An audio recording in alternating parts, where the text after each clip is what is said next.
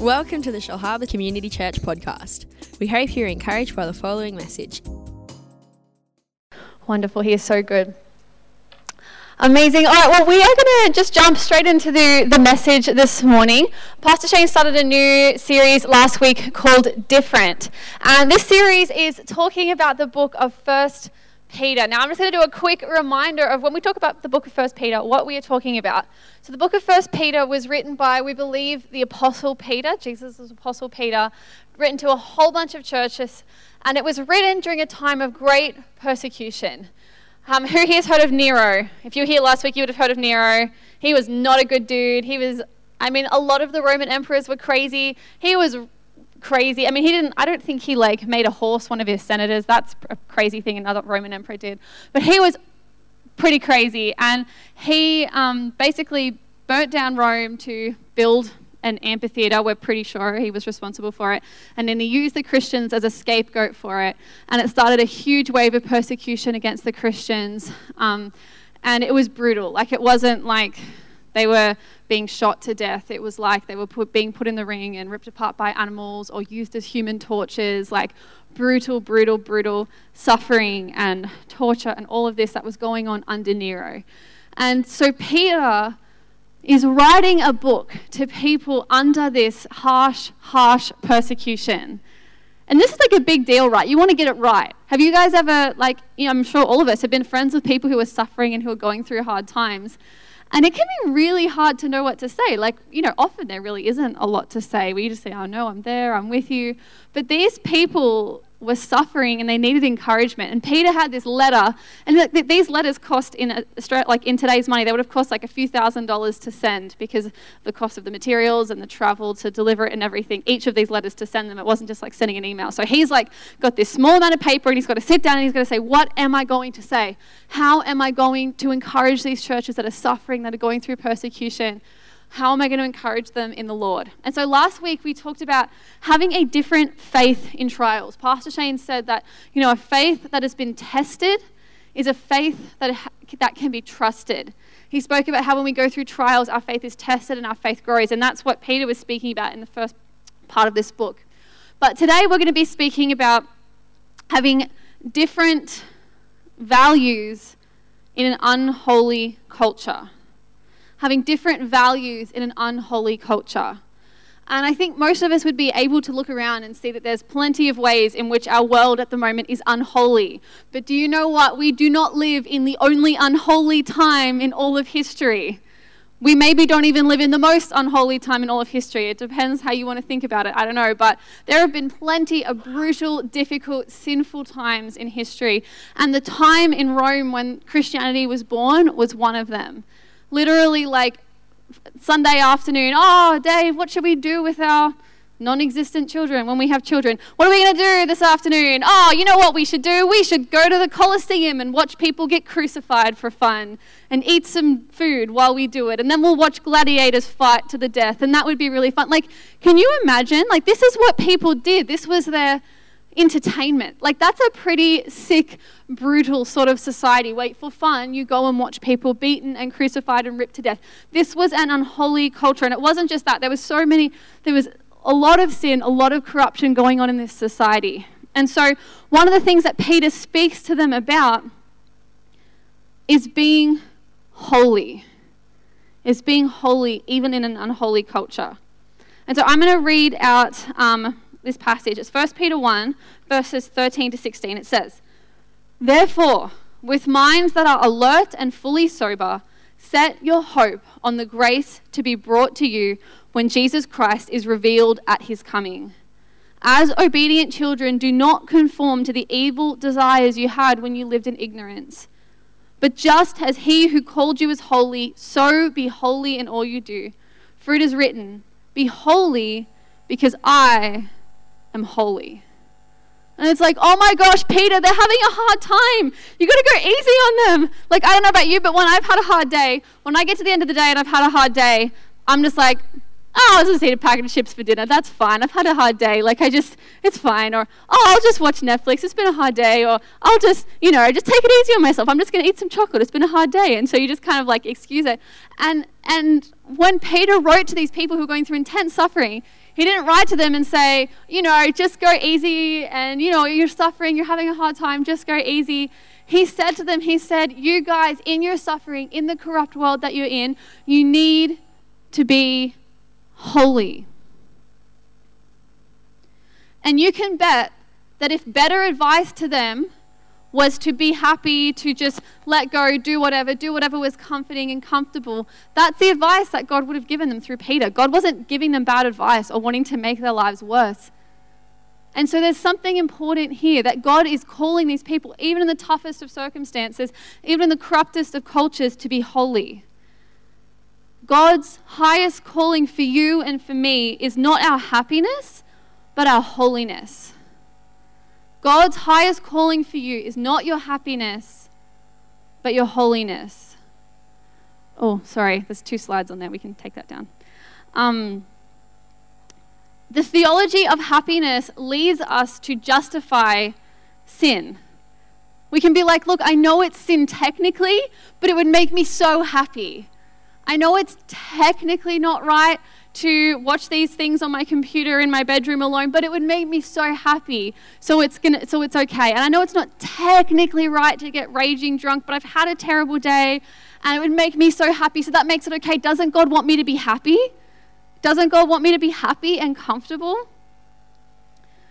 If we believe that God wants us to be happy above all else, or that the ultimate purpose of life is self-fulfillment, then we look at pain and suffering and lack and we think this can't be what God wants. This can't be what God wants for me. If we think the main point of life is to have lives that are happy and self-fulfilled, then we will think this can't be what God wants for me. I need to get out of this however I can. I know God said that, but he doesn't understand my circumstances. This is what's going to make me fulfilled. This is what's going to make me happy, and so I need to do it. And we can risk worshipping idols of pleasure, money, and comfort above worshipping a holy God. And this is what Peter had to warn these people. And you would think that these people who were suffering for their faith and who were dying for their faith, you would think that they would already have been, walking pretty different holy lives, or they wouldn't have had to be reminded of this. But I think this is a reminder we all need. We need to walk in holiness because God is holy and he calls us to holiness.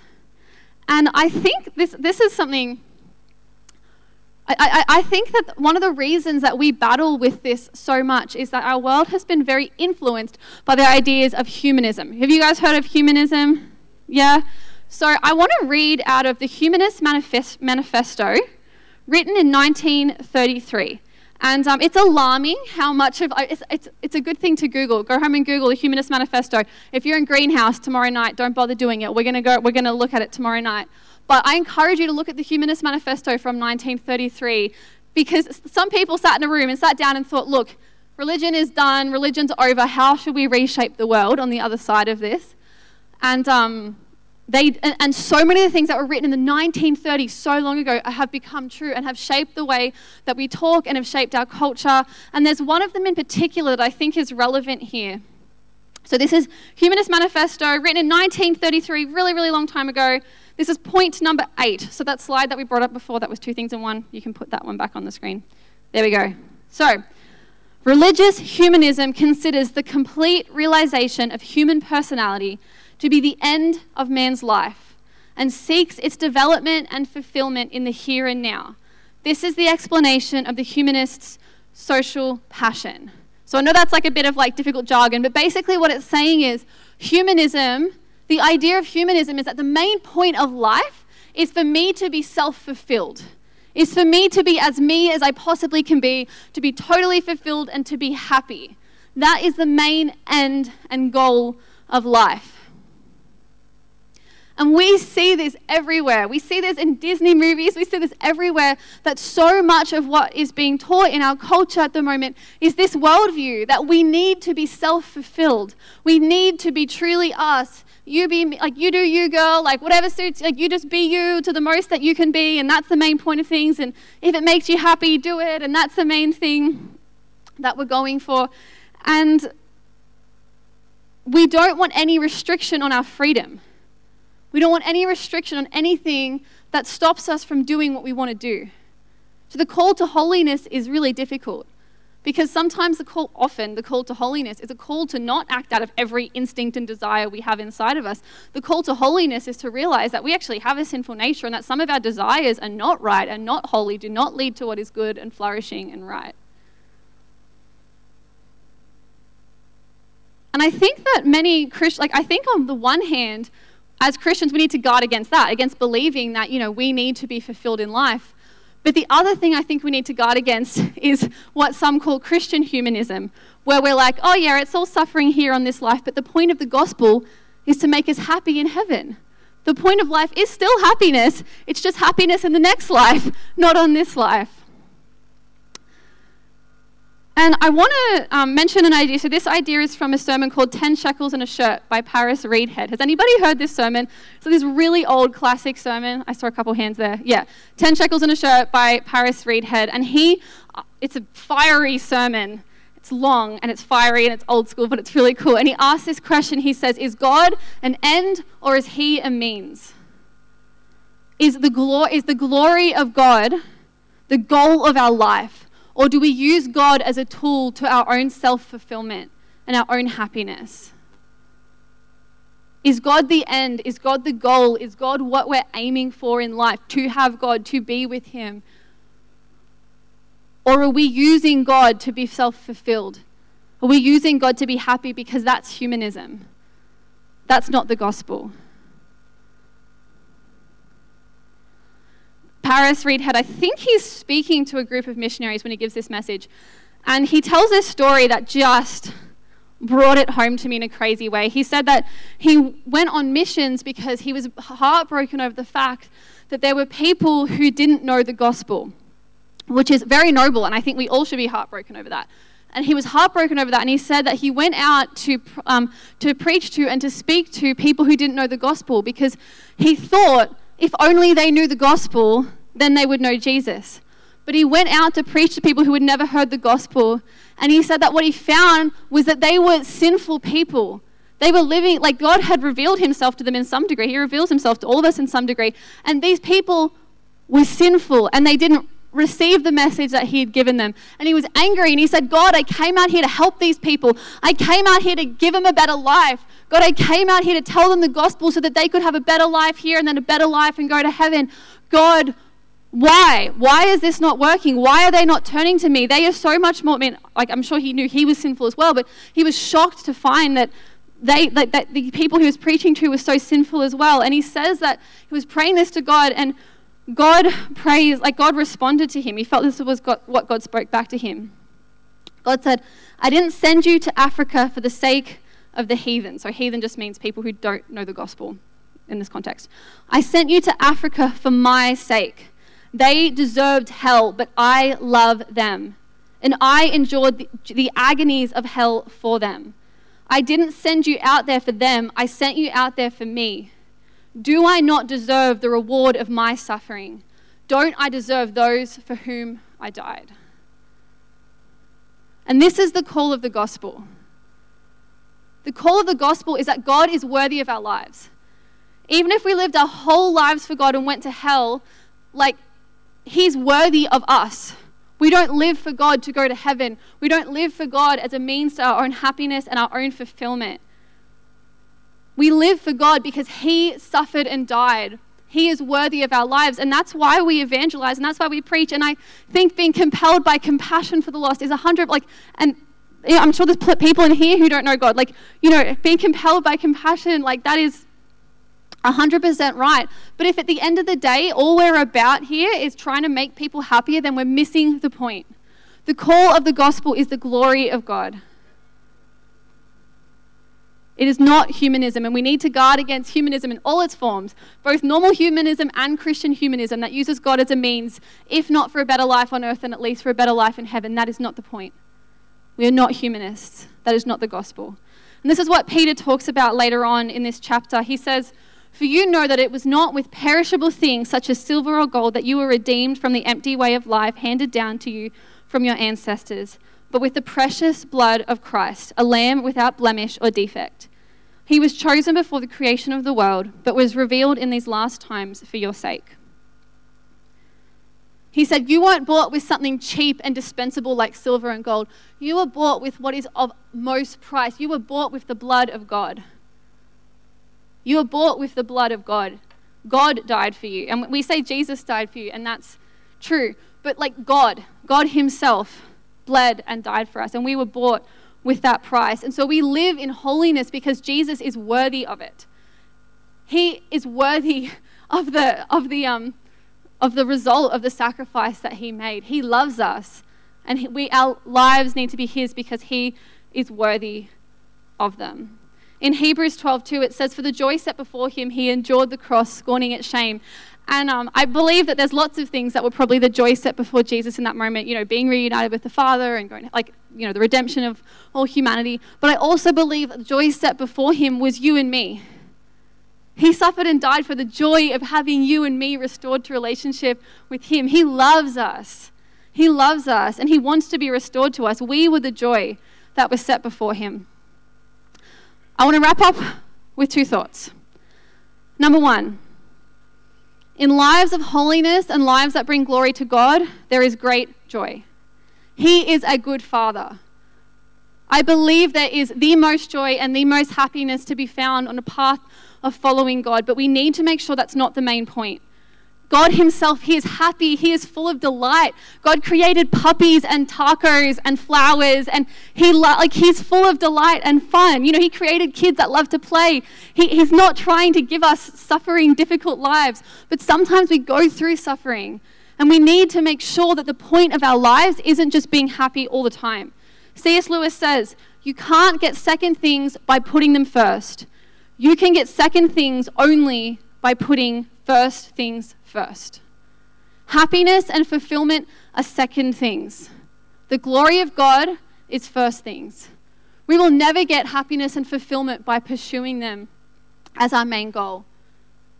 But I believe that when we pursue the glory of God, when we seek God to know him, we often find those things thrown into the bargain. And if not happiness, at least joy. That makes joy sound worse than happiness. Happiness and joy. Always joy and sometimes also happiness. You know what I mean.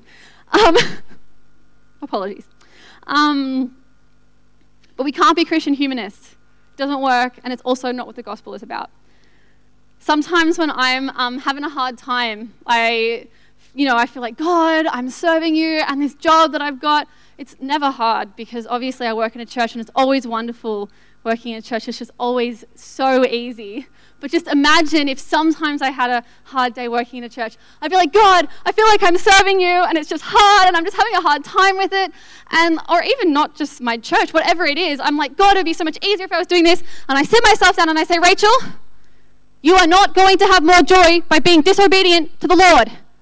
This is as good as it gets right now, okay? So suck it up. You're not going to be more happy by being disobedient. You're not going to be more happy by walking away from God. You're not going to be more happy by being rebellious. So you need to sit in this.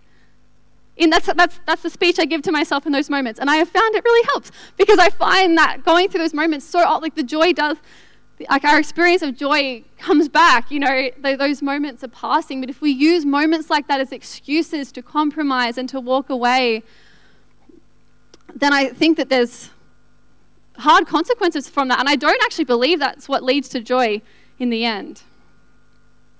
I'll get keys up. I'm really close to finishing. So I guess God calls us to holiness, but we often find that everything else is thrown into the bargain. Seek first the kingdom of God and his righteousness, and all these things will be added unto you. If we seek God, we get everything else thrown into the bargain. But we need to make sure that we're not doing it for that. We do it because God is worthy of our lives, and he's worthy of the lives of the lost. And so how do we live this out practically? It can be really hard to live in holiness and to have different values when we just feel that we're so different from the world.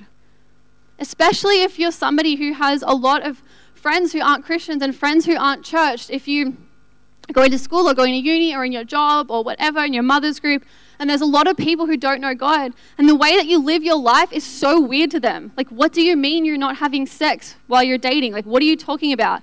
Or like, why? Why won't you come out and do drugs with us? Like, why? Like when we have these standards, or when there's like gossip going on and you're like removing yourself from that situation, why? Like we can feel so different, and it can be so hard. And I think there can often be judgment on us for having these values, and it can be difficult. Like, I was speaking with some girls at youth on Friday night, and they were saying, like, if you don't post inappropriate pictures on Instagram, then there's criticism for not posting them. Like, they're like, you can't win. If you post them, you get criticized. If you don't post them, you get criticized. Like, what do I do? And it can feel like that. We just keep getting criticized we can feel like we get criticized no matter what we do. And I want to point us to one of our church values. It says this. It says, we serve an audience of one. I think it should be on the screen. We serve an audience of one. We aim to live motivated by love and obedience to God, because He is worthy of our lives and the lives of the lost. Do you have embarrassing videos from when you were a kid? I have many. I don't know, embarrassing / cute. I think I'm still young enough that I'm like, oh, it's embarrassing. But I'm sure when I'm 40, I'll be like, oh, it's cute. Anyway, there's just all these videos of me like doing performances for mum and dad. And for the sake of the analogy, we'll pretend it's just my father. And I'm doing these dances and these singing, and I'm, this song that's like sin, sin, sin, sin, and I'm like stomping around about how bad sin is, and then I'm flipping off the couch and doing all these different things and doing my performance for my dad. And at the end of the performance, if my father thought that my performance was great, that's all I wanted. I wasn't concerned if nobody else wanted to come see my terrible dance performance in my lounge room, because I was doing my dance performance for an audience of one. And if he was stoked, then that was enough for me. And I think we need to live our lives that way. We need to live our lives with an audience of one. If we live our lives in such a way that the whole world is clapping, but God is not, He's not pleased, then that is a loss. And if we live our lives in such a way that the whole world is booing, but God is pleased, then we have lived our lives well. We need to live for an audience of one. And that is easier said than done, but I find that it comes with practice.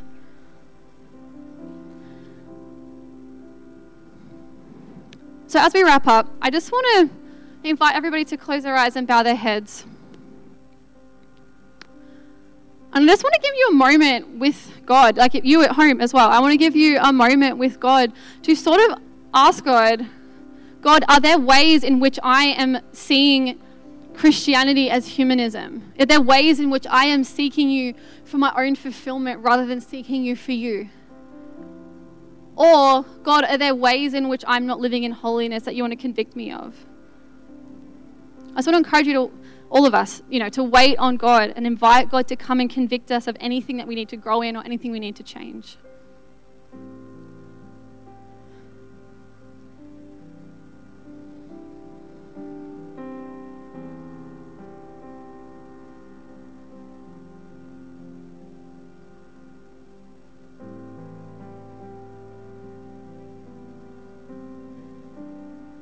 Jesus, we just want to say that we're sorry for when we use you as a means rather than an end. You are worthy of our lives.